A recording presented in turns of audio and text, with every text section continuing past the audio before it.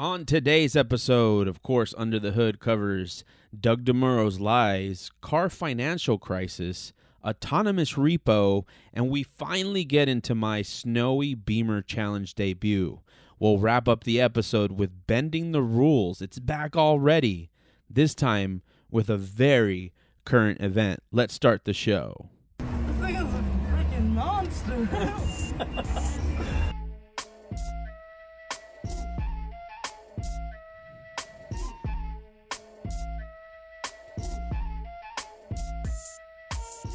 Welcome to 91 Octane. I am Jon, and let's get right under the hood. Starting with that Doug Demuro guy.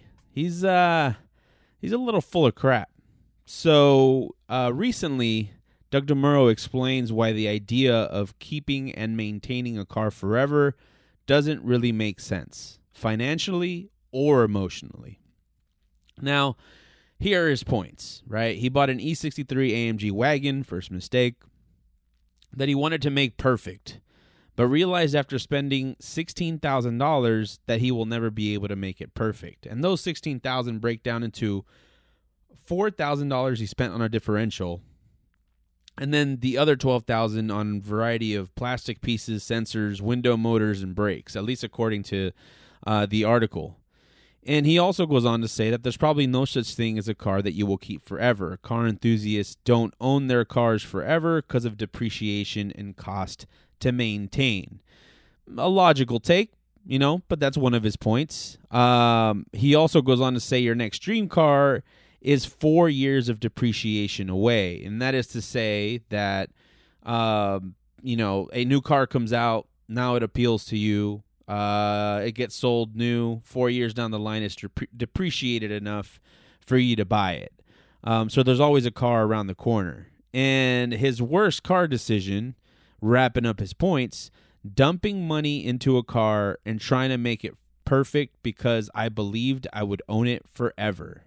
Like, that's his worst car decision. I understand the points. I understand the points that he's trying to make, but there are some flaws. So let's go into some rebuttals, right? First of all, perfect is subjective. What is he talking about? Is it showroom? Is it functional? Is it 10-foot view? There's a whole different spectrum of what perfect is. I think for me, perfect means drivable and enjoyable. I don't necessarily I've never been into like the garage queens. I don't need fully restored. Doesn't mean like coming off the lot to me, really. It just more so means the parts are there. The paint looks okay.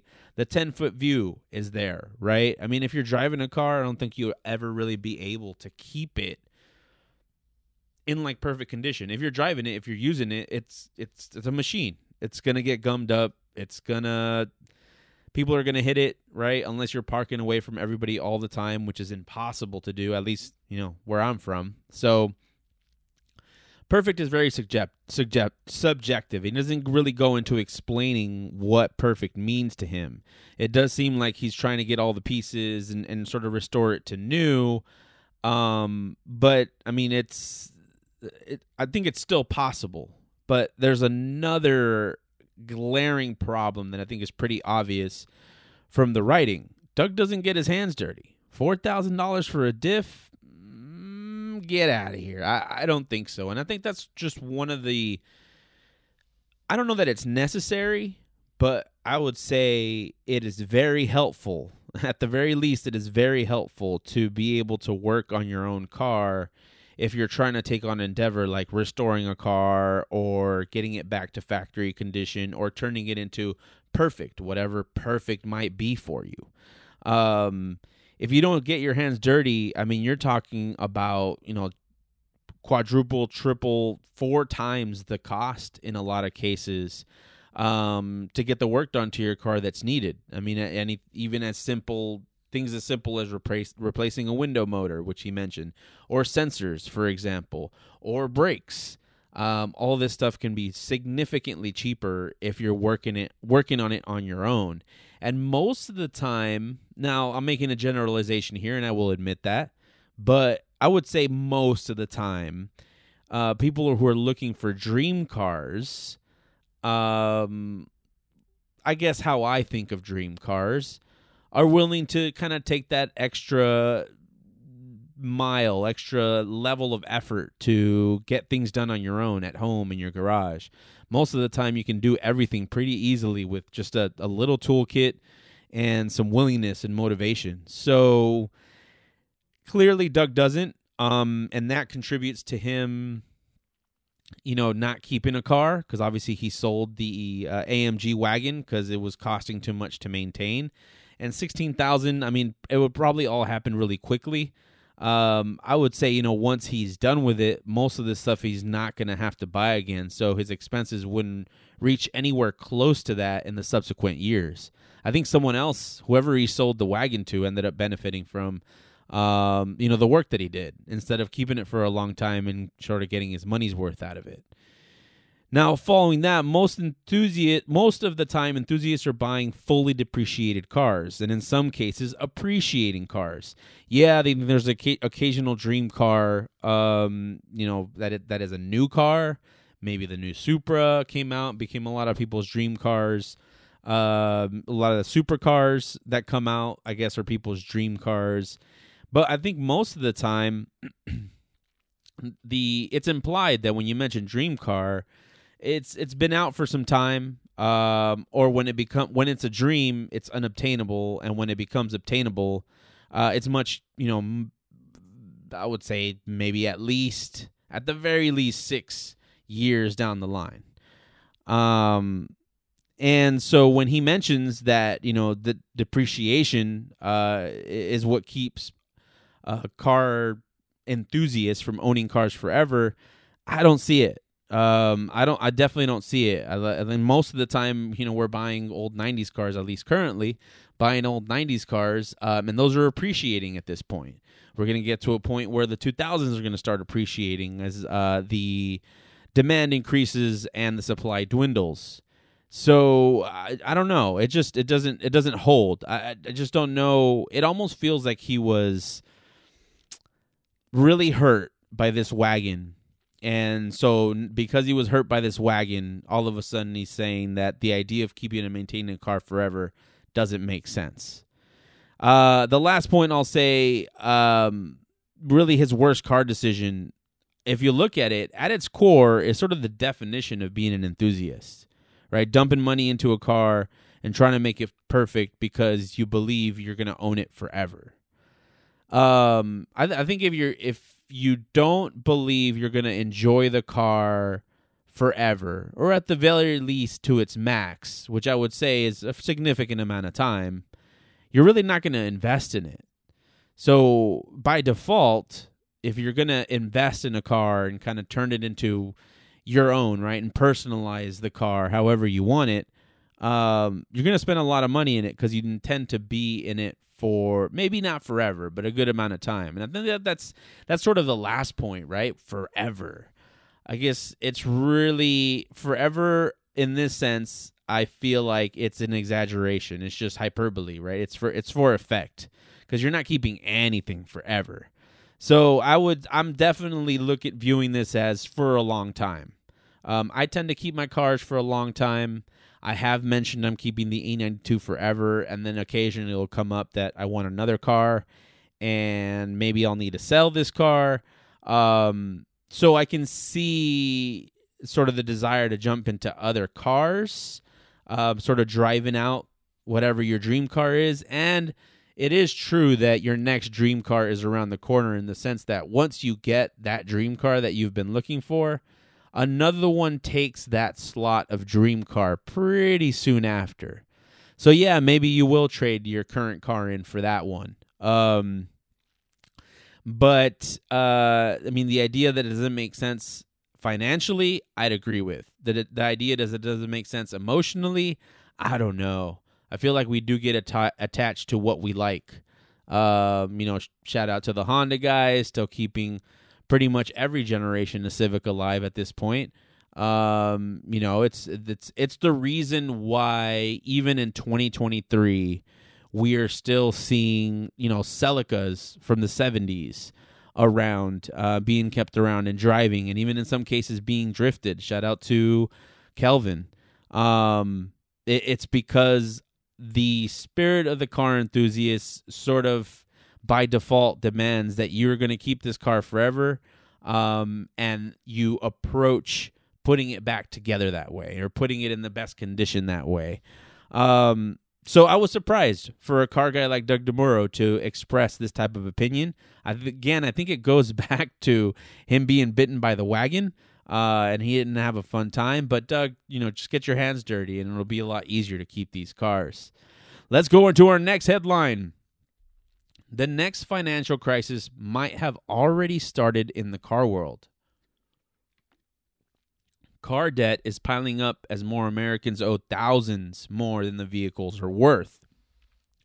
One data engineer from Atlanta, after factoring a service contract, fees, other costs, had a loan that went through $66,000 on a $49,000 Ford Explorer.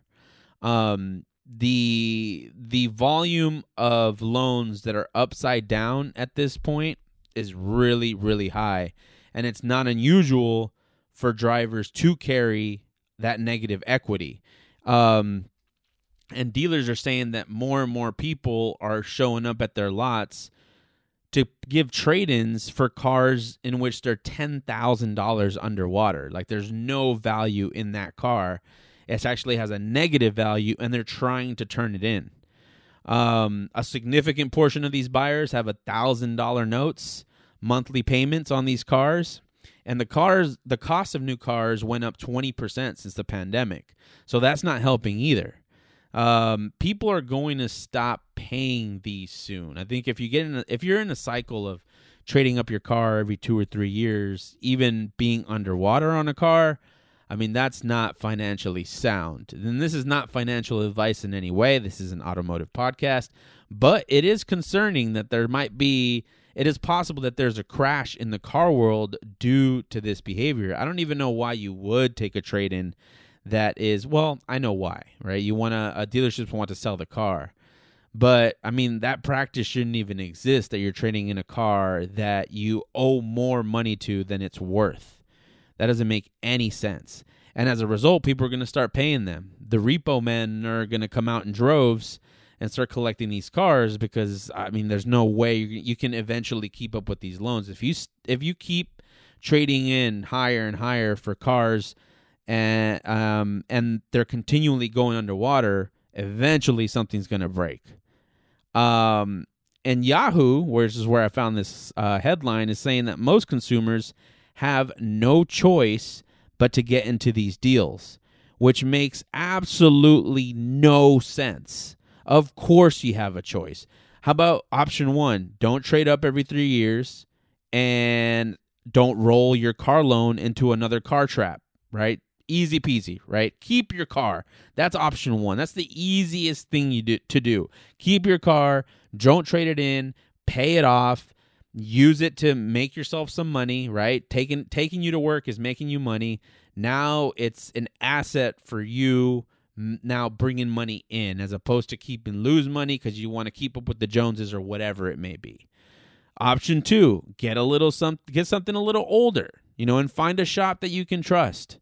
In the end, it's very, very likely that you're going to come out with a cooler car and still pay less when factoring the cost of taking your car to the shop.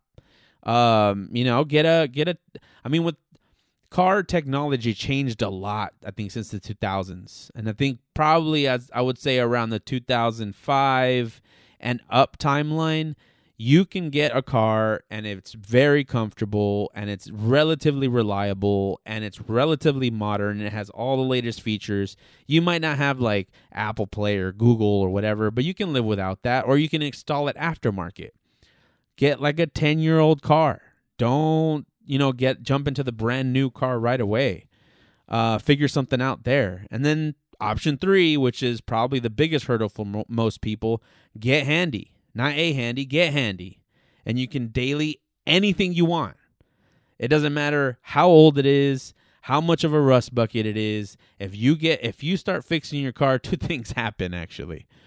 If you start learning how to work on cars, unfortunately, and this is the truth, you start learning how far you can let a car go before you need to start working on it. Meaning, how long you can drive with the fuel tank on empty, or how long you can drive on that dirty oil. Now, I'm pretty OCD about oil changes, but every once in a while you go over, a few thousand miles or whatever, and that's not really going to hurt, especially if you keep up with your oil changes regularly.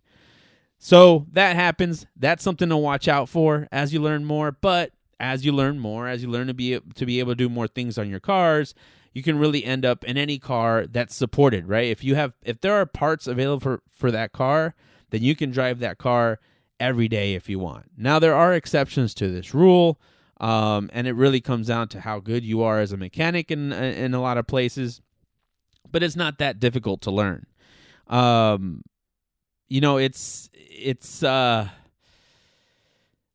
They're easy options, right, that can help us get out of this financial crisis that we're already in, I think. I have to imagine that a lot of these loans, subprime loans, right, like in the housing crisis, are going to come and bite us. Now we're doing 84-month loans, I'm hearing. Soon we're going to get to the hundreds. It is unfortunate that a lot of basically the average car price is hitting new highs like every month or every quarter, let's say. That's not helping. We're going to need to come up with cheaper alternatives. Maybe that $20,000 Toyota Suzuki MR2 that we talked about on a last podcast comes back, and that should help. $20,000 is okay. I would say that's where we need to have cars available at that price range. But something tells me that these trade-ups aren't really going towards cars in the $20,000 price range. Let's get into our next headline. Ford engineers are now going after repo men. We just mentioned them earlier. Ford has applied for a patent that describes self-repossessing cars. They can drive themselves away. So you're not going to need a repo guy to show up to your house, load up your car, and take it away to the impound lot. The car could, by itself, either drive away by itself, right? It's recognized that you're not keeping up with your payments, so it turns itself on, and drives away autonomously. 2, it can drive itself to a junkyard. This is fascinating. So this is described in the patent too. If they're going to ping the car, right, and if the age of the car, certain parameters that they're reading, that the insurance company is reading, or whatever third party is reading, determines that the car's value exceeds what it would cost to repossess it, it will just drive itself to the junkyard. Of course, they're not going to let you keep it, but they're going to drive it to the junkyard and I guess get money from the junkyard on that turn-in. But that's crazy too, that they're working on these different routes depending on the value of the car. It makes sense. And the patent also includes disabling features in the car, like disabling the engine, disabling the AC, disabling the locking mechanisms in the car. And this comes into play because the repo function would be completely progressive. It's not like you haven't made 3 payments and then all of a sudden the car starts running away. No, it's going to start with warnings, and then it's going to start shutting off different functions within the car. Like I mentioned, the AC, maybe the radio, I don't know, whatever services the car comes with, heated seats, your windshield wipers, I don't know, whatever's most annoying, right? Definitely probably keep safety things like your turn signals and such. But anything that doesn't have to do with safety, they will start shutting off. As these months progress and you're still not committing on your payments, they will lock the owner out of the car. The car locks itself and won't allow anyone to open it. There's also a mention of playing annoying sounds. It doesn't go into a lot of detail what these annoying sounds would be, but that's almost petty. I don't know. I do see people driving down the street like with these sounds playing in their cars. I definitely see that happening. I mean, most of the time, if you're not making your payments, it's likely that you're struggling. I don't imagine a lot of people are just trying to take advantage of the system. But anyway, the final option is the car driving away.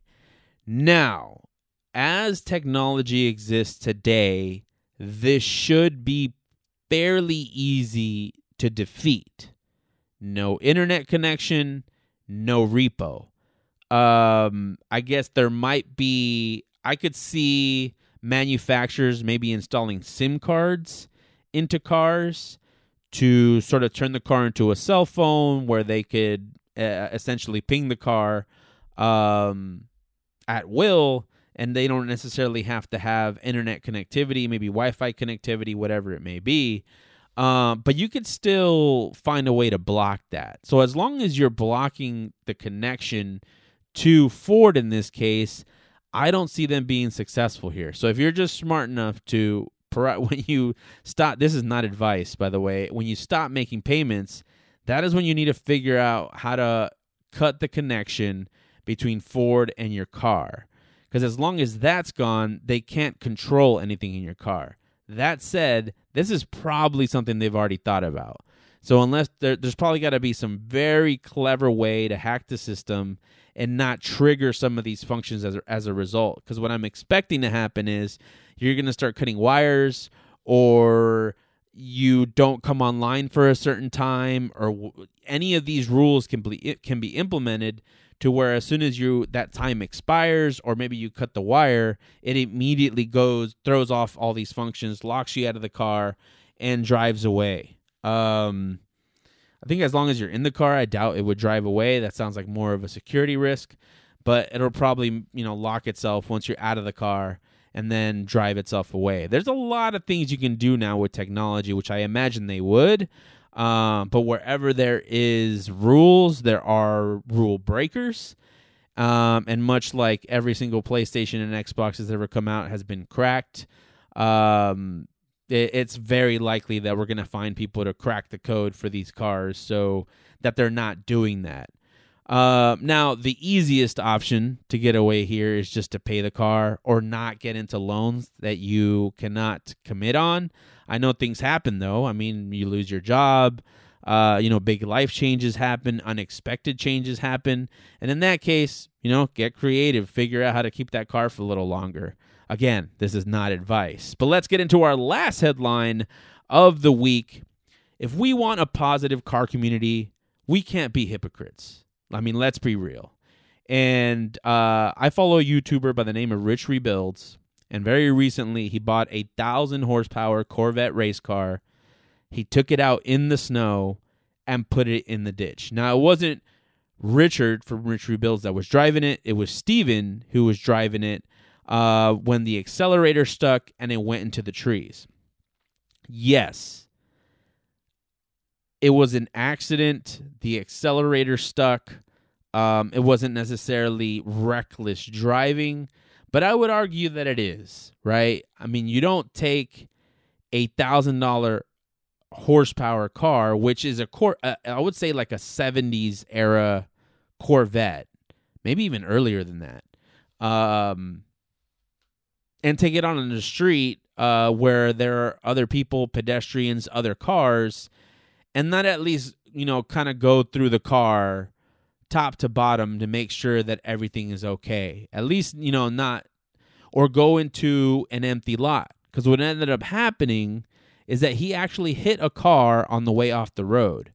And so, although there weren't any casualties, there were other victims to this accident. When the accelerator stuck, the car then went into the trees. And Steven came out of it fine, which is good, and he was taken by paramedics to the hospital to get checked out. The paramedics actually, in the video, advise him to go to the hospital just to make sure that the cops don't bother him, which makes sense. But, as representatives of the car community, we must do better, right? We can't get caught doing these things. I mean, there definitely is a line between this and takeovers, but it's just reckless. This is definitely reckless. With a car with that much power, when it's that old, you just bought it, you don't know what's going on. You want to make sure you're in a controlled area or an empty lot or something, right, to make sure that it's safe, and you don't end up in trees after sideswiping a old Toyota Corolla. That's just not okay. Not okay in any way. That's not to say that, we don't have fun. We go to the canyons, we go to empty lots, we do these things, and it's gray area, right? But I guess the most important part is that we're doing it safely, that we're doing it responsibly. And in this case, I think when you're that big of a channel, you need to pay a little more attention. Now he did post it, so he's just kind of owning up to it. There wasn't like any apology or we shouldn't be doing this or any lesson learned as far as I can tell. But at least it was posted. So I guess take that as you will. I take it as maybe them owning up to it, but it's not a good look. It's not a good look at all. I felt so bad for the lady. And when they actually show in the video the lady kind of up in arms about her car getting wrecked, I would be too, but very little detail was provided outside of that. I'm sure insurance handled it. I don't know if there's insurance on the race car. That might be an out-of-pocket expense. I don't know how things work on the East Coast where they're at, but I'd be interested to find out, how that was remediated, because this sucks. So yeah, if you buy an old 1,000 horsepower Corvette, take it out to the empty lot and do a couple test pulls before you take it out on the street where you can injure other people. We don't take kindly to the takeover kids, so we need to make sure we set right examples. And those are your headlines for the week. Now let's get into something I've been waiting to talk about for a really long time: the whitest track day ever. Now, some people call it bravery. I might actually call it stupidity. But I had my first track day in the snow. And man, what an experience. What an experience. Like top to bottom, what an experience. Like just getting there. I never thought I'd be towing in the snow. I had to tow in the snow. So going through Cajon and the 138, it started raining very heavily. Then all of a sudden I'm like, wow, that rain sounds really loud. So it's actually turning into hail. Then all of a sudden, it looks like I'm doing warp speed in Star Trek. There are snowflakes going sideways. Now, I'm from SoCal. I'm born and raised in Southern California, born and raised in Los Angeles specifically. I have seen snow, active snow, twice in my life. Once when I was 26 or 27, when I went to Colorado for work. I thought paper was falling from the sky. Nope, turns out it was snowing. And now this time. And this time, I'm in a truck with tires that are, they're decent all-season tires. But honestly, I don't know that I trust all-season in snow. Most of it just comes from not knowing. I don't drive in snow. I mean, I've never been in active snow. And then I'm towing a car as well. I don't have any chains. I'm not prepared for this. But at this point, I'm like, I need to keep going. It's going to be the same thing if I turn around and go back home. I'm going to experience the same type of weather. I should just keep going. And for the most part, the road is I can still see the asphalt, right? So it's snowing, but I can tell that I'm still going to have some traction. That is until I go through Phelan.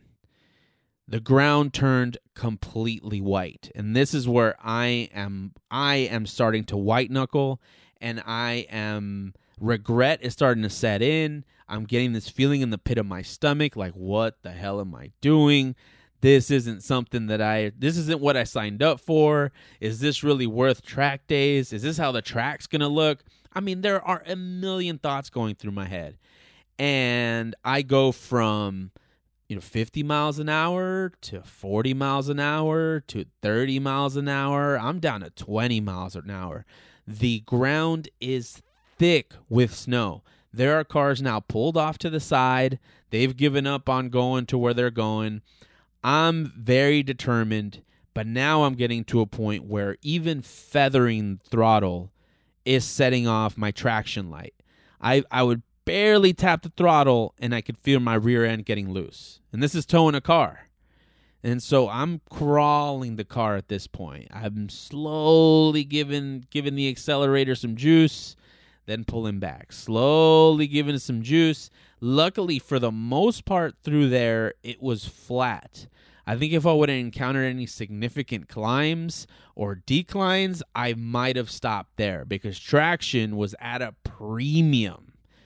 And this would end up being practice for the actual event. Now, it wasn't snow the rest of the way. I finally ended up breaking through, and then ended up just being rain. And rain, I know, I understand. I've driven through rain before. I'm comfortable with rain. So rain is coming down at this point. Everything outside of the road is white, but at least the road has been cleared by the rain. It's just wet. I'm back to traveling at 50 miles an hour. I'm going to make it in a decent time. So I arrive at the event, and it's a ghost town like I've never seen before. I mean, track days, every single track day I've gone to, even when I get there really early, which I do tend to get there pretty early, Big Willow Springs is packed. The lot is full of trailers and cars. This time, honestly, it looked like there was no event. And it made sense. Considering the conditions in Southern California at the time. And it wasn't snowing at this point, but it was raining very heavily. And the truck read 30 degrees.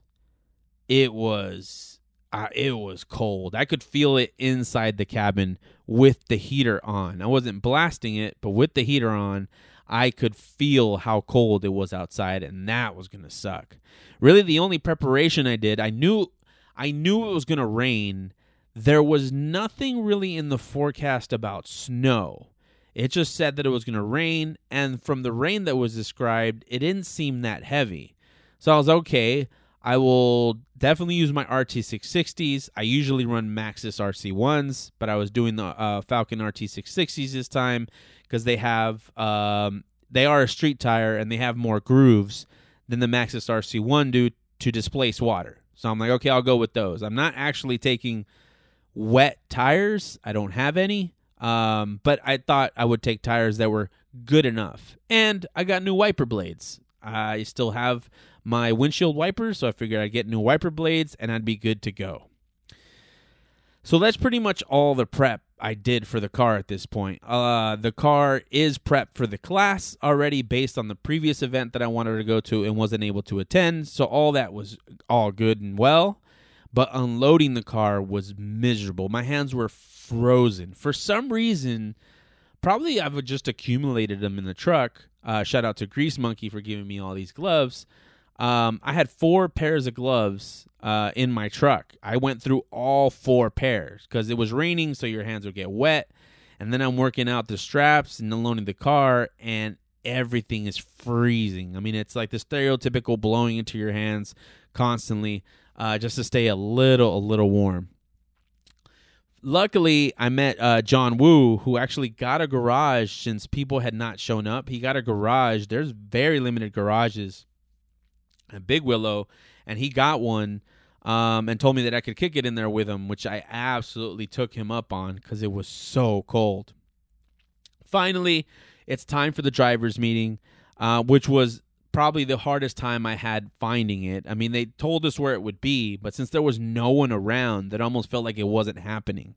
When the meeting started, honestly, it felt like there were more Speed Venture shirts there than actual drivers. It looked like it was a 1-to-1 match almost in some cases. And I counted 6 brave individuals in our driver's meeting. And you're talking about a full competition with 5 different classes. And I think it included other groups as well. But yeah, it was 6 people total that had shown up to that point. We were expecting more later, and at this point, it had turned from rain to snow, a little bit of snow. So we were like, oh, there might be some people stranded. Hopefully they make it. We're expecting more at this point. But they've at least missed the driver's meeting. So go get the car, get it ready. The car doesn't even want to start because it's so damn cold. It's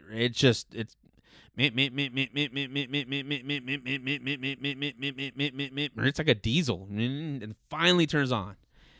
And I'm like, okay, cool. I'm a little nervous. It's the rain. The snow has now turned back into rain. But I'm approaching session 1. And throughout this time, up to 8:45 in the morning, which was my first session, it had sort of gone between rain, snow, dry, and just cycled through these different conditions. The track still, it looked wet, but it was still, you could still see the tarmac. You could still see the black. But at the start of the session, it was just raining. It was raining hard, but it was just raining. And my tires definitely felt it. I was nervous, but I was excited for doing Big Willow in the wet. It's my home track. How bad can it be, right? But it was bad.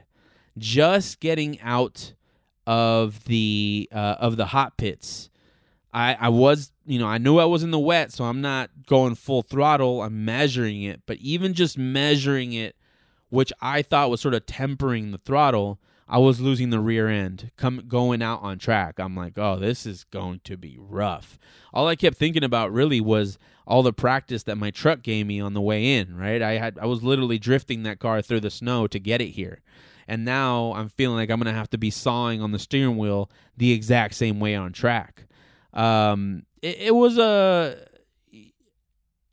let me know that I needed to be patient. And I talked to a lot of people, shout out to Carlos, Jaime, prior to going out and, knowing that I was going out in the wet, just to kind of get some pointers and stuff. And it was always the same, be patient. Just be patient, ease into the lap, kind of figure out what works and what doesn't work. But it turns out that being patient is a lot easier said than done. I don't know what it was, but or maybe it was just the coldness and I couldn't think. One, my reaction time was down. I could tell significantly that my reaction time was down from the normal. I mean, I was essentially huddling myself, and I had a jacket on, but I was huddling myself in the car because it was so cold. Luckily, I had gloves because that helped a lot with driving. You have to drive with the windows down, which means the elements are going to get you. And I made the mistake of leaving my helmet upside down in the passenger seat, with the windows down for a little while. So when I went to go put on the helmet, it was wet. I had to do all my sessions that day with a wet helmet. It wasn't going to dry out. It was just way too cold. I didn't have a blow dryer or anything, but yeah, I had to wear a wet helmet. And I would equate it to, walking around with wet socks, which I was doing also because I wore some Adidas Ultra Boost. I didn't wear rain boots. I got lazy on that one because I just didn't want to wear boots and then change into my driving shoes. And that's really the sole reason where I just wore my Ultra Boosts, and I was going to change into my driving shoes. It was just an easier go. But it ended up being a lot more challenging because now I'm walking through puddles in these cloth shoes, and my socks are wet. The inner lining of my helmet is wet. I mean, all of this is it's miserable. It's horrible.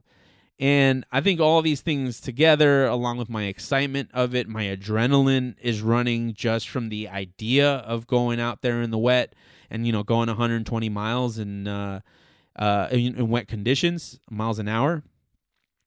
It was hard for me to be patient. And even on the out lap, I actually spun out coming out of turn 6.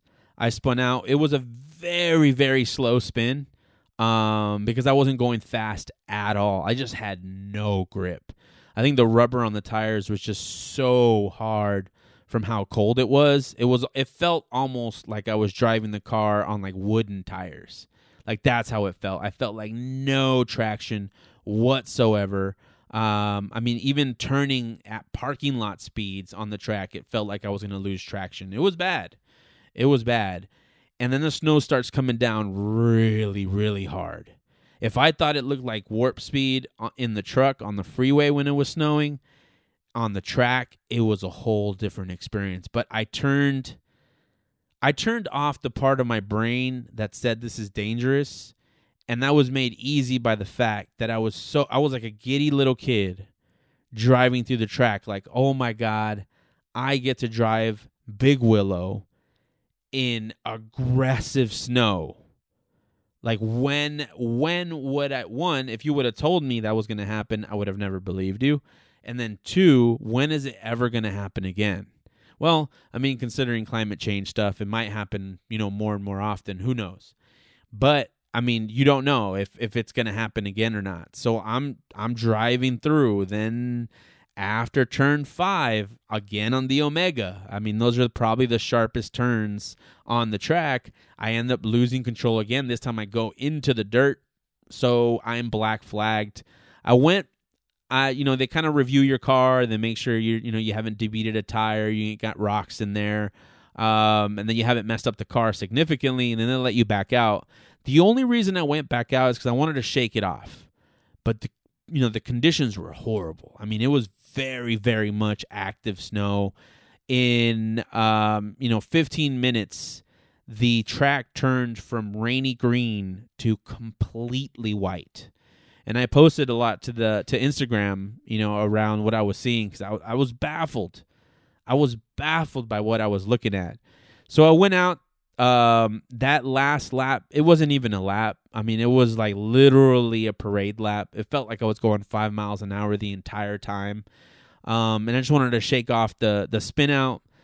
And I went back in because, I mean, there was no way I was going to do anything meaningful. And I mustered up a 2:23.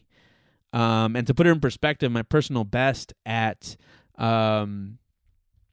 Big Willow is a 1:35, so that's nearly a minute slower in the snow. It's significant. And, I mean, I would say for snow, I was pushing that 2:23. I was looking for a good time.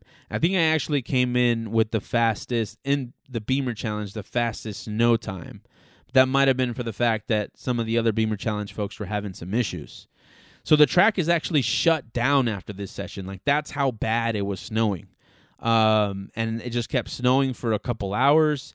Finally, like hour 3, it starts letting up a little bit, and the snow starts melting. It's crazy to see too, because there's this sort of foggy haze that's blowing through Big Willow. It almost looks like Silent Hill a little bit, as the snow is burning off, which is pretty cool. I mean, again, these are conditions I've never seen before.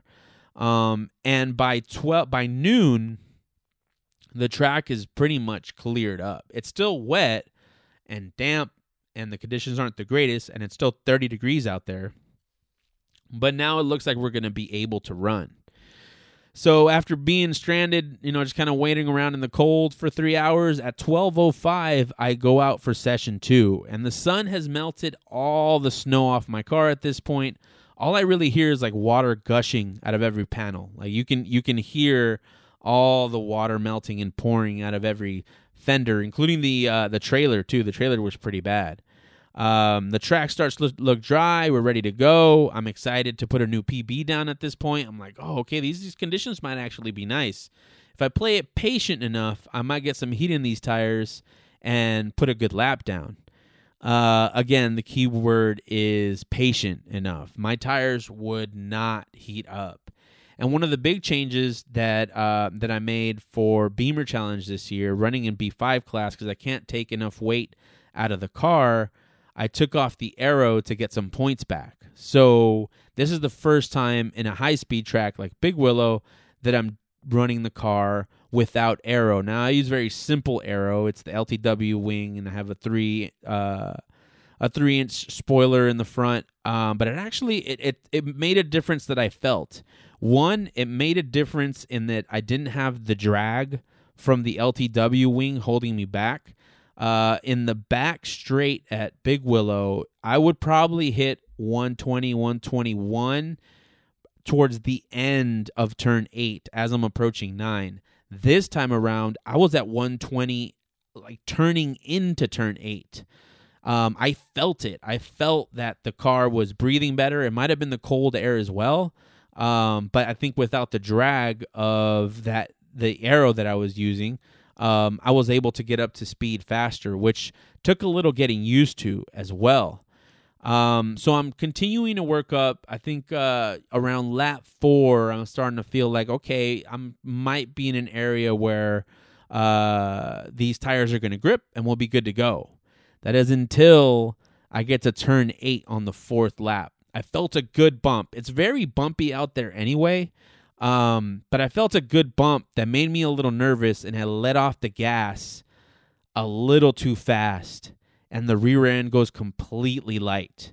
So now at 120, at 120 miles an hour, and I'll put this footage on YouTube and Instagram, at 120 miles an hour, I go sideways. It snaps so fast that I didn't even have time, and my reaction time's already hurting from how cold it is. So I counter steer, but it's a sad effort. And so now I'm sideways going from 8 into 9. My front 2 tires dip in the dirt, but then I'm back on the track. Luckily, I had enough grip to stop on the track, so now I move out of the track to look for a safe space to get back on the track, and I get back on, and as I'm driving to the black flag station, because I know this is time 2 at this point, and I have to go visit the man. I can feel vibration in the steering wheel. I can tell I've flat spotted my tires. I did hold the brakes when I spun out to hopefully maintain control and slow down as much as possible. But as a result, I flat spotted my tires. So now I've got this weird vibration in my steering. I went back out after the black flag, and it's just it was just too bad. It was not confidence inducing. I had already spun out twice, 3 times really. I spun out, was able to maintain it on track, and then I spun out once, went off track, had a black flag that one, spun out another time. This is the one. And so go back to the black flag station. The marshal, or whatever you call him, actually said, he's like, look, man, this is I know what happens in these conditions, but it's your second time. It happens one more time, we're gonna have to have a talk with the organizers. I'm like, oh man, I get 3. So this is kind of it at this point. So I go back out. I'm not really feeling it now that I've got the vibrations in the car. I'm like, I'm just gonna step out. So I step out of the car. The best time I could muster up was a 140.5, which is 5.5 seconds off my personal best. I don't know what the aero accounts for. Honestly, I'd give the aero maybe a second and a half difference. I definitely had, if I would have kept going, I think I definitely would have had a 138 at minimum that I can tell. I had an optimal lap of 139 based on the first 4 laps, and I think I could have done a 138 as I'm warming up into things and the tires are getting a little more heat in them. But at this point, it's just, why risk it, right? There aren't enough people here really to get like sort of the competitive bug to keep going. And then the car's already having issues. Might as well stop while I'm ahead. I've had enough fun at this point. I've got a decent time. And I had first in class with the 140.5. And that's because I'm the only one that showed up for my class. All right, I'm the only, to be honest, I'm the only one that showed up for my class. But in most cases, and I think it's still an asterisk wing for sure. But in most cases, I would say, it doesn't really count. Throw it away or whatever. I wouldn't say throw it away, but it doesn't really count, or it counts less. But in this case, I did it in the snow. I think if you show up in California to run in the snow and you run, that's a victory in itself. Now, there's another reason why I'm more okay with it, is that out of 7 cars overall, shout out to the 7 people that showed up to Big Willow as part of Bimmer Challenge, I got 3rd overall. So across all classes, I got third place. Shout out to John Woo, who got first, and Mark, who got second. Yeah, I think he got second.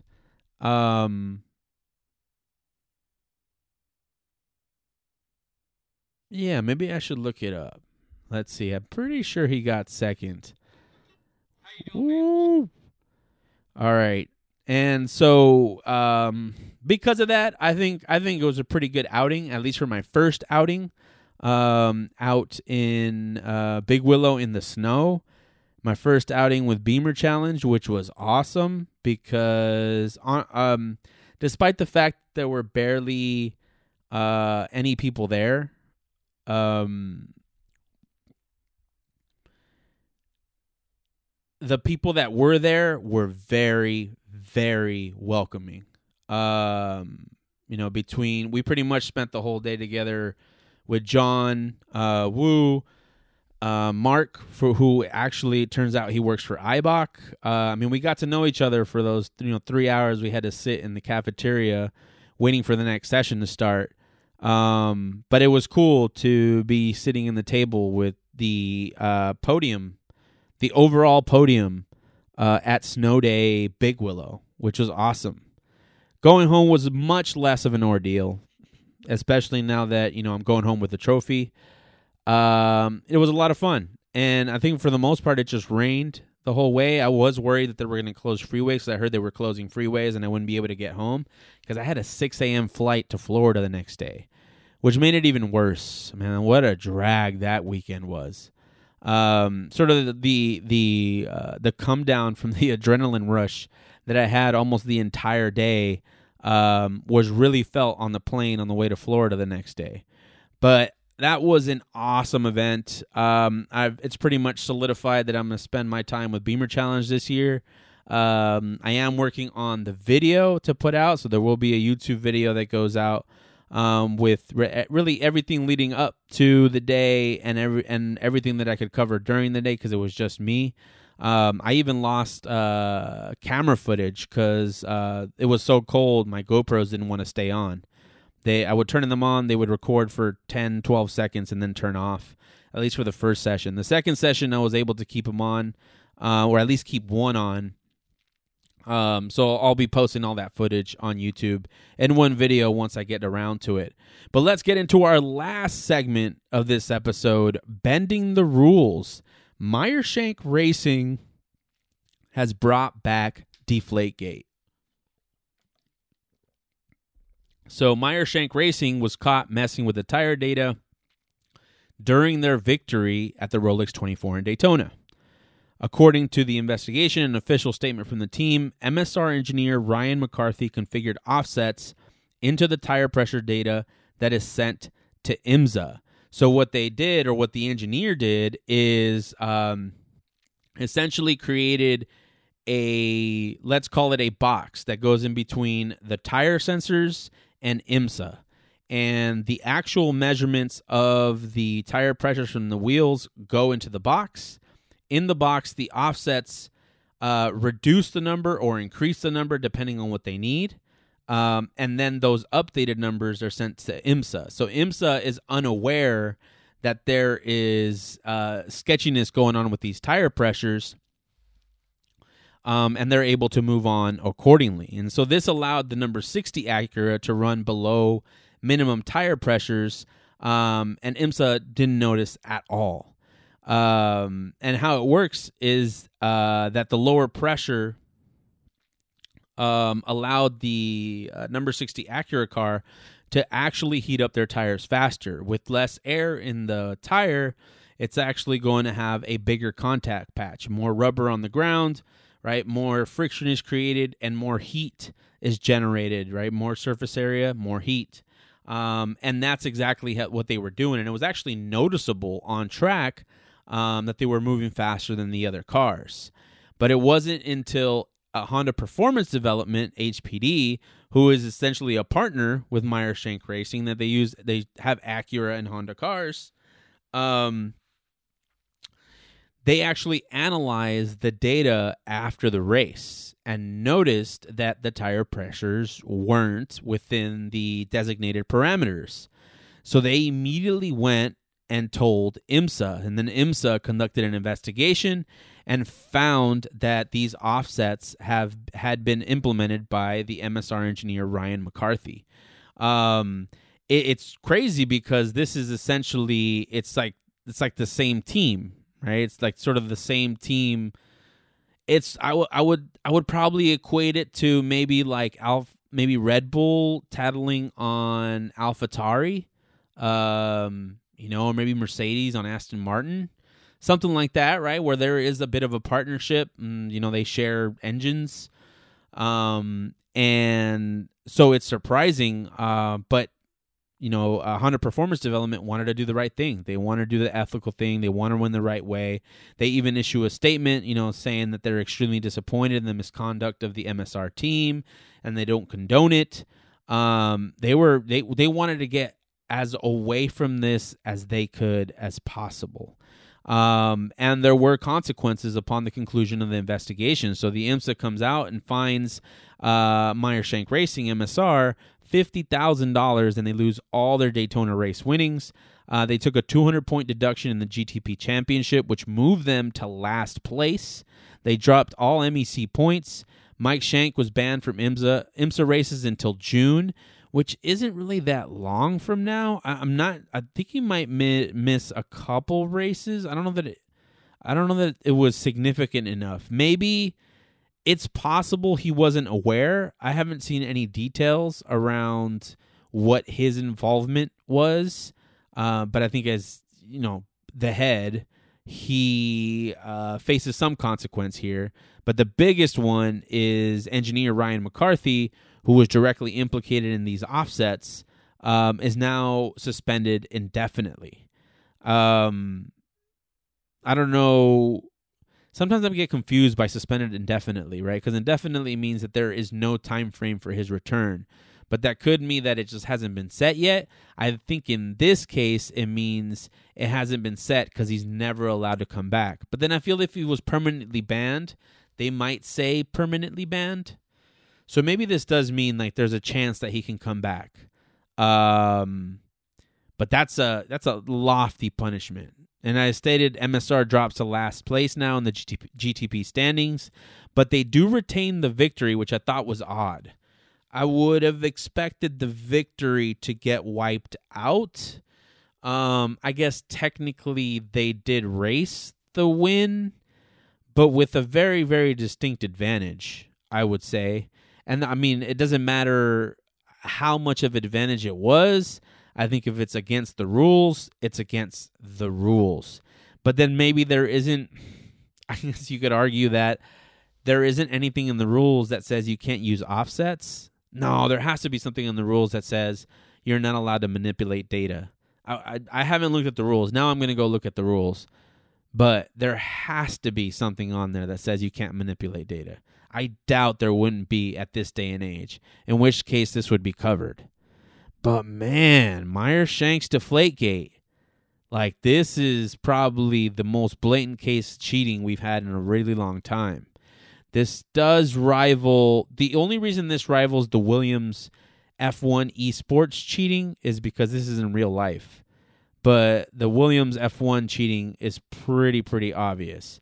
And they even actually, they recently, I think it was this morning, one of their drivers, I forget his name, but one of the Williams F1 esports drivers was cycling through his tabs and in one case opened on screen a folder containing cheats for the game.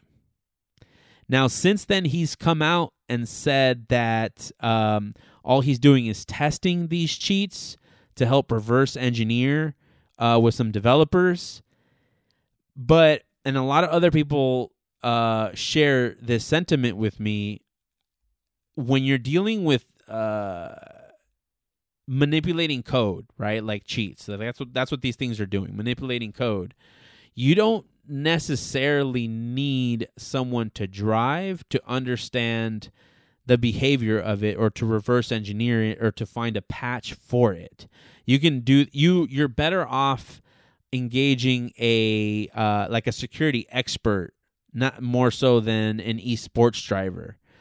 So yeah, I'm making some deductions here, like I'm some sort of detective. But I am a little skeptical that, what he is saying is the reason for this is true. I don't think they would use drivers in testing out cheat codes. And then this folder it had a lot of stuff in it. And, it's hilarious to me that it's labeled cheats. But I'll post this as well. It's pretty wild. Anyway, so Williams Esports, it's a shit show for cheating. And that's the most recent thing. And they actually cheated in Daytona as well. So this is the second cheater to come out of Daytona, but at least this was in real life. And Honda doesn't want to touch it with a 10-foot pole. They want to get away from it as much as possible, and I completely understand. That said, I don't know. I don't know how they thought they couldn't get caught. I guess it might be unlikely that they ever get caught if Honda doesn't, provide that data to IMSA. There would really be no other way for them to knowing that, because the offsets are taken care of outside of any IMSA system. So whatever numbers they're receiving, they're receiving. There could be other teams doing this. I imagine, they have a lot of data scientists at the very least, or coders, developers on the staff. There could be other teams that are doing this as well. And it's possible that it's not just them and they're the ones that got caught. We're doing a lot of speculating here. The point is, man, bending the rules is back again, back to back, because someone got caught cheating again. And again, like Petty once said, right? If you ain't cheating a little, you ain't going to win much. And that is our episode. You can find us at 91octane.com. That is all letters, no numbers. Also, like and subscribe wherever you're listening to this podcast. Follow us on Instagram at 91octane. And if you want to send us any emails, info@91octane.com. I'll leave you with these last words. Whatever you're doing, whatever you're working on, whatever you're generating for the car world, stop thinking about it and go do it. It doesn't need to be perfect. It just needs to get started. That's what I'm doing. All right. Good night.